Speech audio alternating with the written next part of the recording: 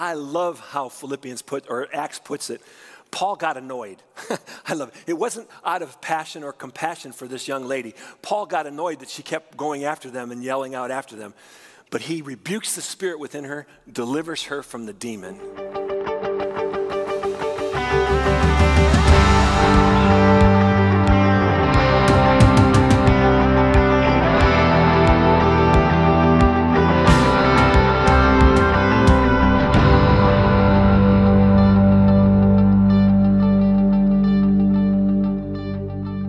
Good morning. It is great to join together. You heard as I prayed about Pastor Jorge and his family. Continue to lift up Freeman as they have a road ahead of them, as they try to decide what it is that God's going to do as they continue on. For those of you who don't know me, I am Mike Shultz. I am the Campus and Community Connections pastor, and I'm housed at our East Fishers location on Oleo Road. And it's delightful to be able to be with you today. And as you know, that during July, Pastor Mike Kolaw takes this time to think about and pray over the needs of the congregation and go through messages for the next year. And so while he's doing that, he has several of us who are going to be sharing.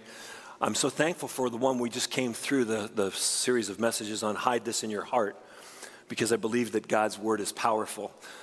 We're starting into a brand new one, Count It All Joy, and I'm glad to be able to offer up the introductory message on this because this is one of my favorite books of the Bible. I love what Paul writes to the Philippian believers, and I especially love it when you begin to understand the history of how it came to be. We're going to talk a little bit about that today, and the message is going to be one of introduction, and there will be several over the next weeks who will be bringing you the message from Philippians. And so whether you're worshiping in person, whether you're joining us online, we are starting into this series on the book of Philippians, so if you want to follow along, you can join us there. But in order for us to do that, we want to give you a little bit of backstory. Part of the backstory I want to give you has a little bit to do with my family.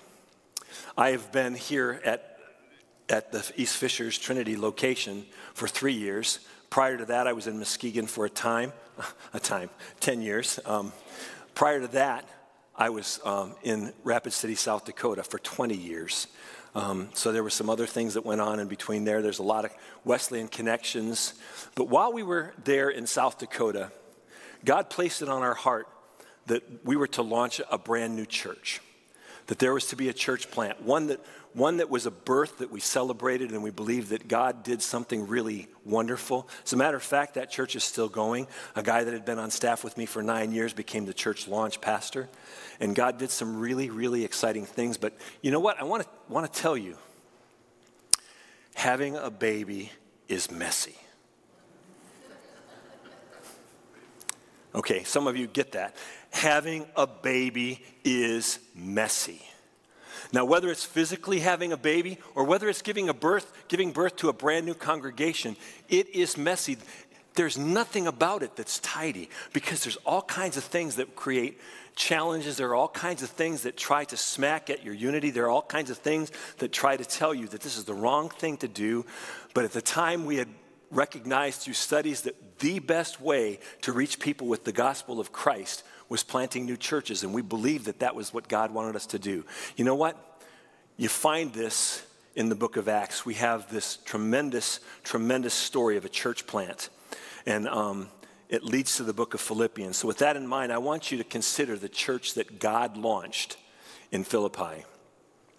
First of all, I want you to look at this unlikely church planter who has a very unique call, the one whom God chose for the launch. You know, we first meet Paul.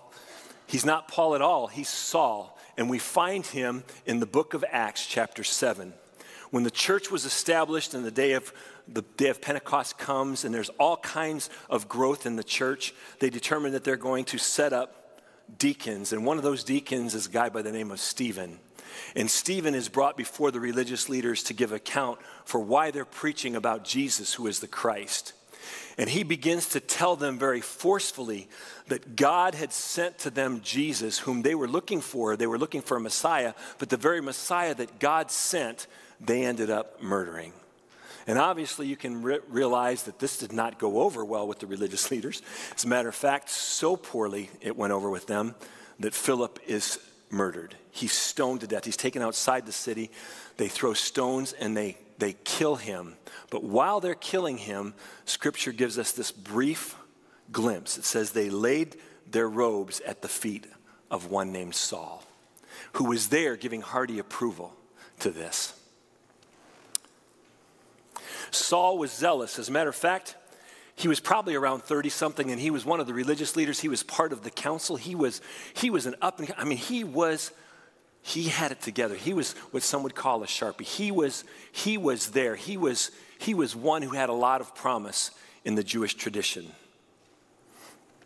And he has this zeal, and this zeal leads him to be a persecutor of the church. And we next see Saul when he shows up in the book of Acts in chapter 9. So Saul decides that he's going to somehow protect God's name, and he's going to go and he's going to arrest these followers of the way. That's what the followers of Jesus were called, followers of the way. And it was considered to be heresy. And he decides that he's going to go with orders from the religious leaders and bring them back in chains. So he goes to Damascus. And on his way to Damascus, while he's riding on a donkey, Scripture tells us that a bright light flashes and Saul is knocked to the ground. He's blinded by the bright light. And a voice speaks to him and says, "Saul, Saul, why are you persecuting me?" Scripture says that those around heard, or they saw the light and they heard, but they didn't understand what was going on. And Saul cries out, "Who are you, Lord?" And the voice says, "I'm Jesus, whom you're persecuting."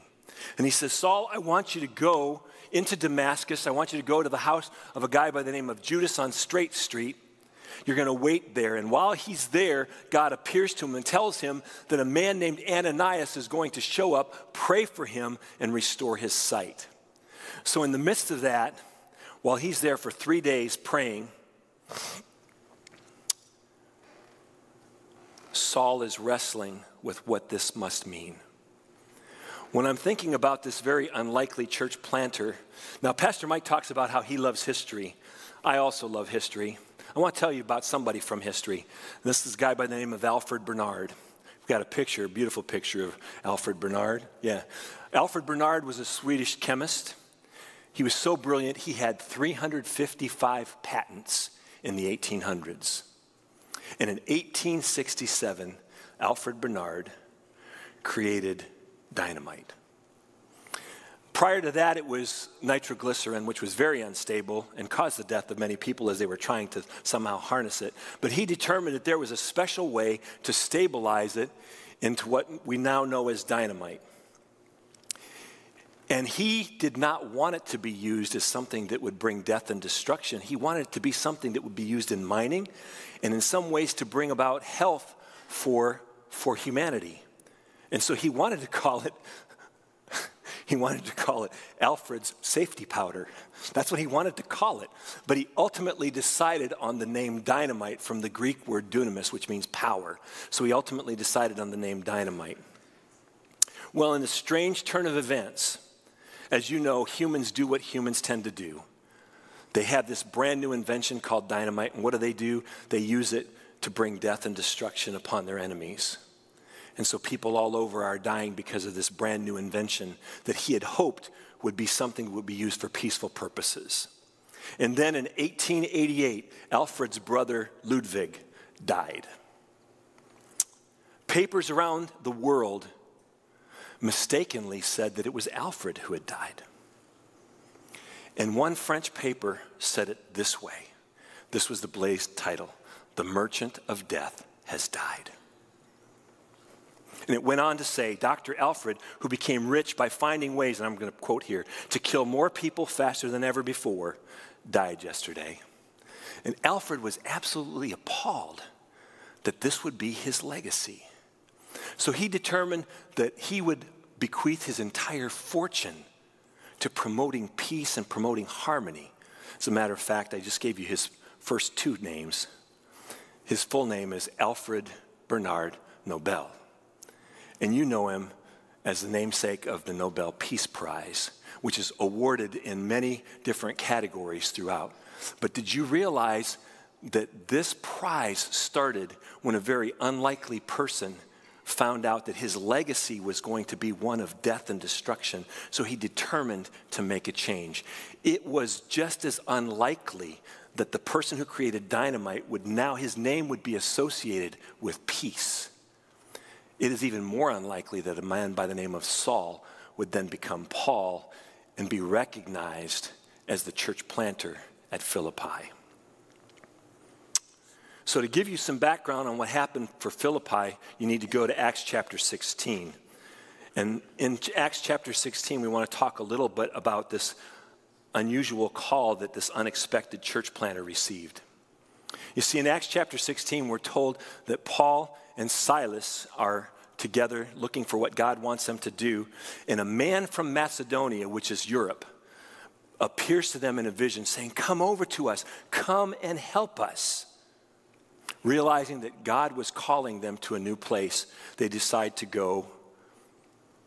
And I want you to know that when they go there, this is a place, it's a Roman colony, and this Roman colony has Roman soldiers, and they have tremendous nationalism, and they believe that mercy was a flaw, was a character flaw. Kindness was something that you did not express. And here, God calls Paul and Silas to establish a brand new church. And what happens there? They go to a river, to a place of prayer. And what do they find at the place of prayer? They find a woman by the name of Lydia, and she's a dealer in fine linens. And she becomes the first convert. She begins to support the ministry that God has called them to in Philippi. And while they're there, they're going to this place of prayer. And as they travel, there's also a young girl who is twice enslaved. First of all, she was a slave girl. Second, she was enslaved by a demon. Scripture says she was demonized and she was possessed and she was able to tell the future. And this brought great profit to her owners. And she kept following after them, calling out, "These men are servants of the Most High God." And I love how Acts puts it. Paul got annoyed. I love it. It wasn't out of passion or compassion for this young lady. Paul got annoyed that she kept going after them and yelling out after them. But he rebukes the spirit within her, delivers her from the demon. Now there's a problem. The power that had enabled her to tell the future was all of a sudden gone. And so the owners are very frustrated, and they complain and they say, these two guys are creating an uproar. As a matter of fact, they've basically ruined our business. And so Paul and Silas are arrested, they're beaten with rods, and they're thrown into prison in the deepest, darkest part of the prison cell. Then at midnight, they're singing songs of praise. And Scripture says that God brings an earthquake, and their feet fastened to the stocks in this dark, dingy, probably stinky, probably bug-infested or even rat-infested. They're singing songs of praise. This, by the way, was an amazing, unexpected core group that God brings to Paul. This, because after the earthquake, what ends up happening is all of the prisoners are free. The jail doors are open. The jailer comes in, and as a Roman soldier, he knows that if the prisoners escape, it means his life. So he pulls his sword to kill himself, and Paul shouts out, "Don't harm yourself. We're all still here. Don't worry about it. We're here." So he calls for a light. He comes in. He washes their wounds. He takes them to their house. The Philippian jailer and his entire family become saved. So you have this amazing, unexpected core group. You have a wealthy businesswoman who literally is the first convert and the church, part of the church planting team in a brand new country. You have a formerly demon-possessed slave girl. You have a Roman soldier who is now serving as a jailer. He's probably very rough. He's probably very violent. He was in charge of prisoners of the empire, and his entire family, the jailer's family. Now, I don't know about you, but that's not what I would consider the ideal launch team for a brand new work in a brand new country. Why? Because God doesn't do things always in a tidy fashion. The book of Acts in chapter 16 ends this way. It says, after Paul and Silas came out of prison, they went to Lydia's house where they met with the brothers and sisters and encouraged them. Then they left. Duh. This is the church launch team. Okay, guys, you got this. Now, they sent back, and history says Paul probably went there several more times, but this is the group to whom Paul writes the book of Philippians. This is the core group. These are the ones that he starts out by saying, I thank my God every time I remember you. I'm thinking, you know what? What I would be thinking about is getting beaten with rods when I went to Philippi. What I'd be thinking about is some of the things that were negative, but instead he talks about how he thinks about their partnership in the gospel. This is not exactly the dream team, but it is the hand-picked ones that God chose for the first church of God in Philippi. Now, later, Paul's in prison once again. This guy seems to have a habit, He seems to have a habit of being in prison. He's in prison once again, and so he writes back to this fledgling congregation. And he starts in a very pastoral way, talking about how he loves them and how he cares for them. But you know what? Everything about the start of the church in Philippi is messy. And we don't tend to like messy, do we? We like tidy, we like ordered, we like predictable, maybe even controllable. One reason we tend to like that even more is because we've had things recently like a pandemic. We've had things recently like a war in Ukraine. We have violence everywhere you go. You have uncertain weather patterns. You have craziness that's going on with the weather.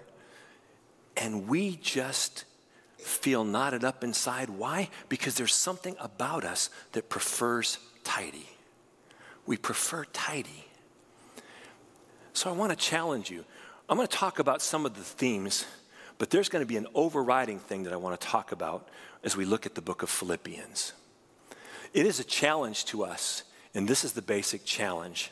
It is a call to surrender the idol of tidy and embrace the messy.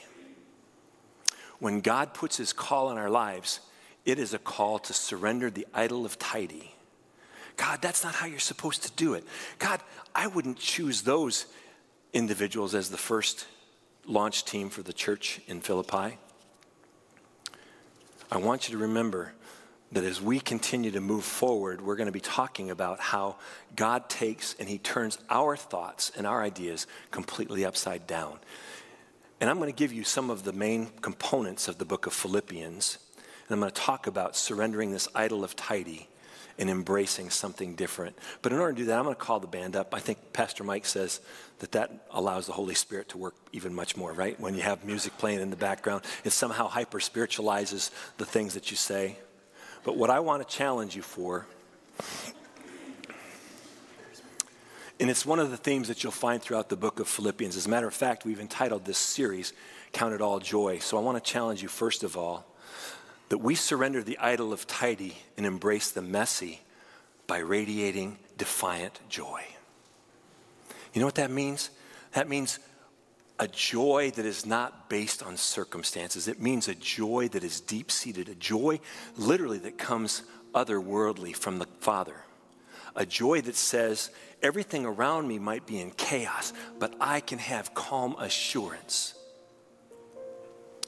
We surrender the idol of tidy and we embrace the messy when we radiate defiant joy. And that term, by the way, we were in preaching team on Monday, and Taylor mentioned that he was listening to a podcast and he used that term defiant joy. And I just loved it. Defiant joy. That it defies everything that looks like is going on around us, and we embrace radiant, defiant joy. The Philippians is often called the epistle of joy. That theme runs throughout the book. Paul challenges believers to remain joyful in their situation and in spite of their circumstances. That's messy. The joy is far deeper than simple happiness. It settles into the very core of ourselves, or as Pastor Mike would say, deep in our bones. That's what happens with the joy that Paul's talking about. We're talking about a joy that's deep in our bones. It's why Paul and Silas could sing in a prison cell after being beaten unjustly, locked in a dark, stinky, dingy cell. Surrender the idol of tidy and embrace the messy by radiating defiant joy. So joy is a theme. Second theme, we surrender the idol of tidy and we embrace the messy by modeling true citizenship and following the example of the model citizen. In chapter 2, Paul talks about Jesus, who became the perfect Adam, the one who didn't mess it up, the one who didn't mess it up when his challenge came, the one who became the true citizen. You see, Paul's talking to a colony at Rome. They had even more national pride than the most ardent American citizen. So friends, I want to challenge you that one of the ways that we surrender the idol of tidy and embrace the messy is that we embody the elements of the perfect citizen. And we recognize that we are citizens of a higher nation than even the United States. The end of chapter 1 and beginning with chapter 2, he reminds us that our citizenship is to a higher authority than Rome. And then in chapter 2, he explains how Jesus models that. You see, our life as citizens should be consistent with our true heavenly citizenship. We should be followers of the Messiah. Now, what does that mean for believers in America? That means that when our nation heads in different ways, that we are first Christians who happen to be Americans. We're not American Christians. We are Christians first who happen to also be Americans. As an ambassador of a higher country, if the nation where I reside champions behaviors, attitudes, and actions that are contrary to my true citizenship, I surrender the idol of tidy and I embrace the messy by living out kingdom values.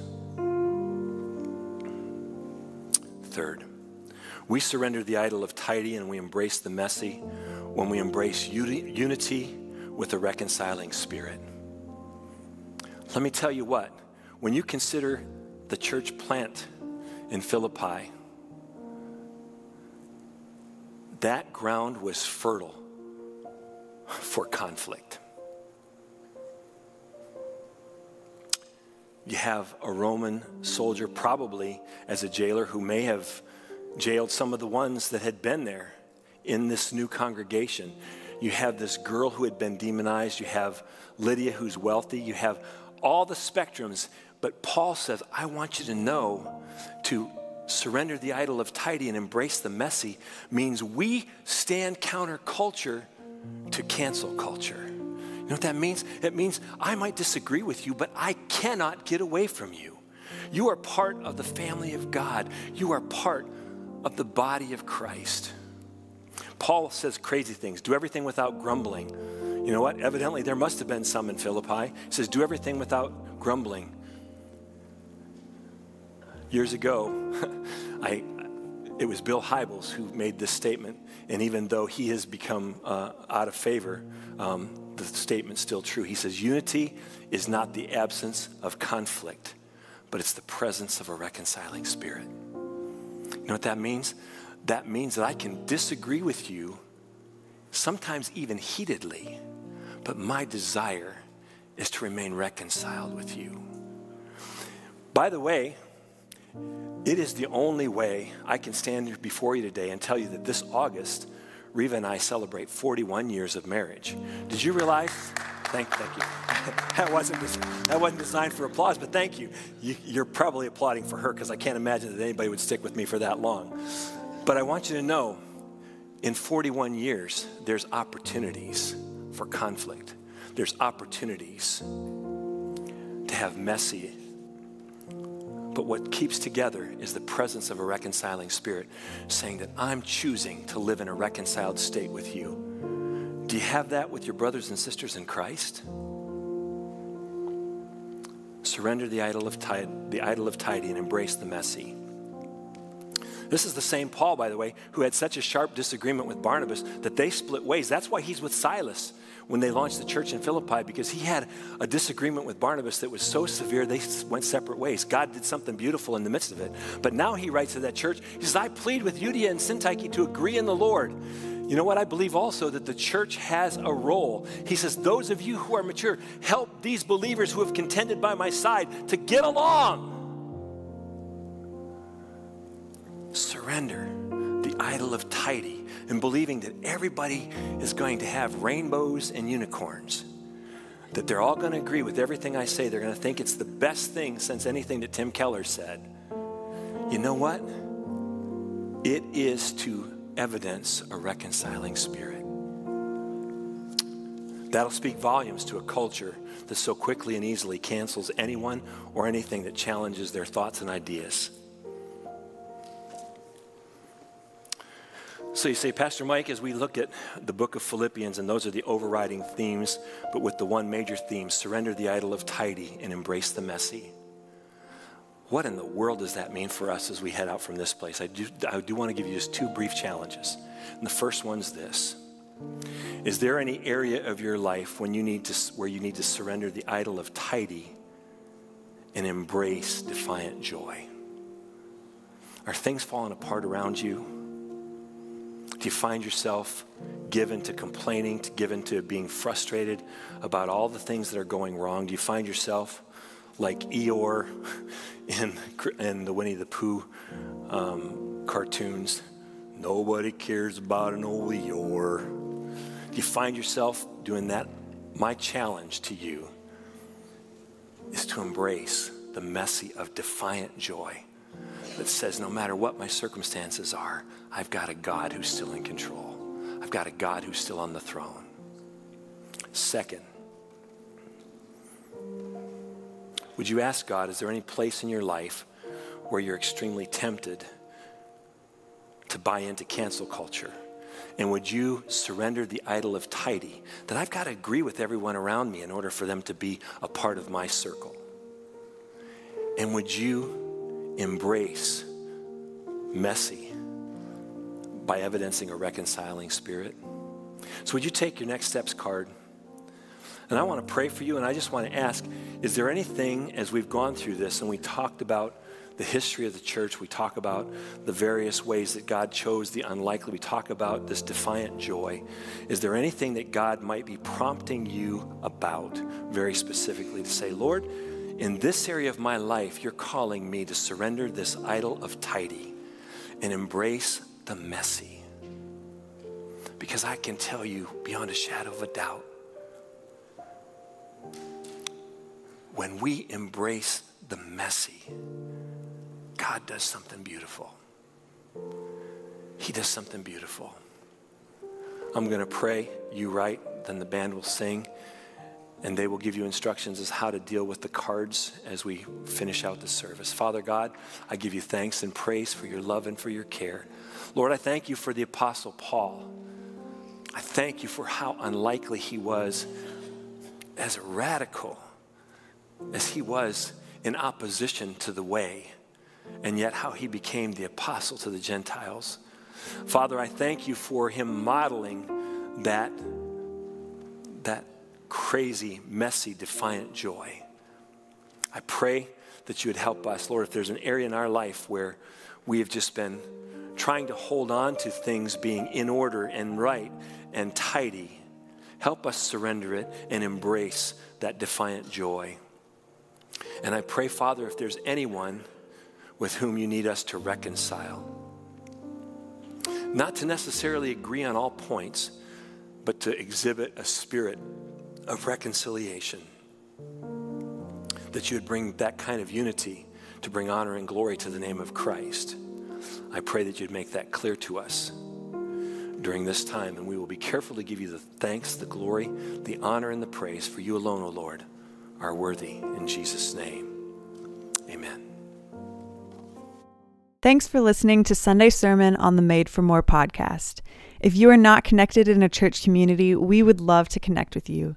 Send us a message on social media or fill out a digital Next Steps card at encountertrinity.com/nextsteps.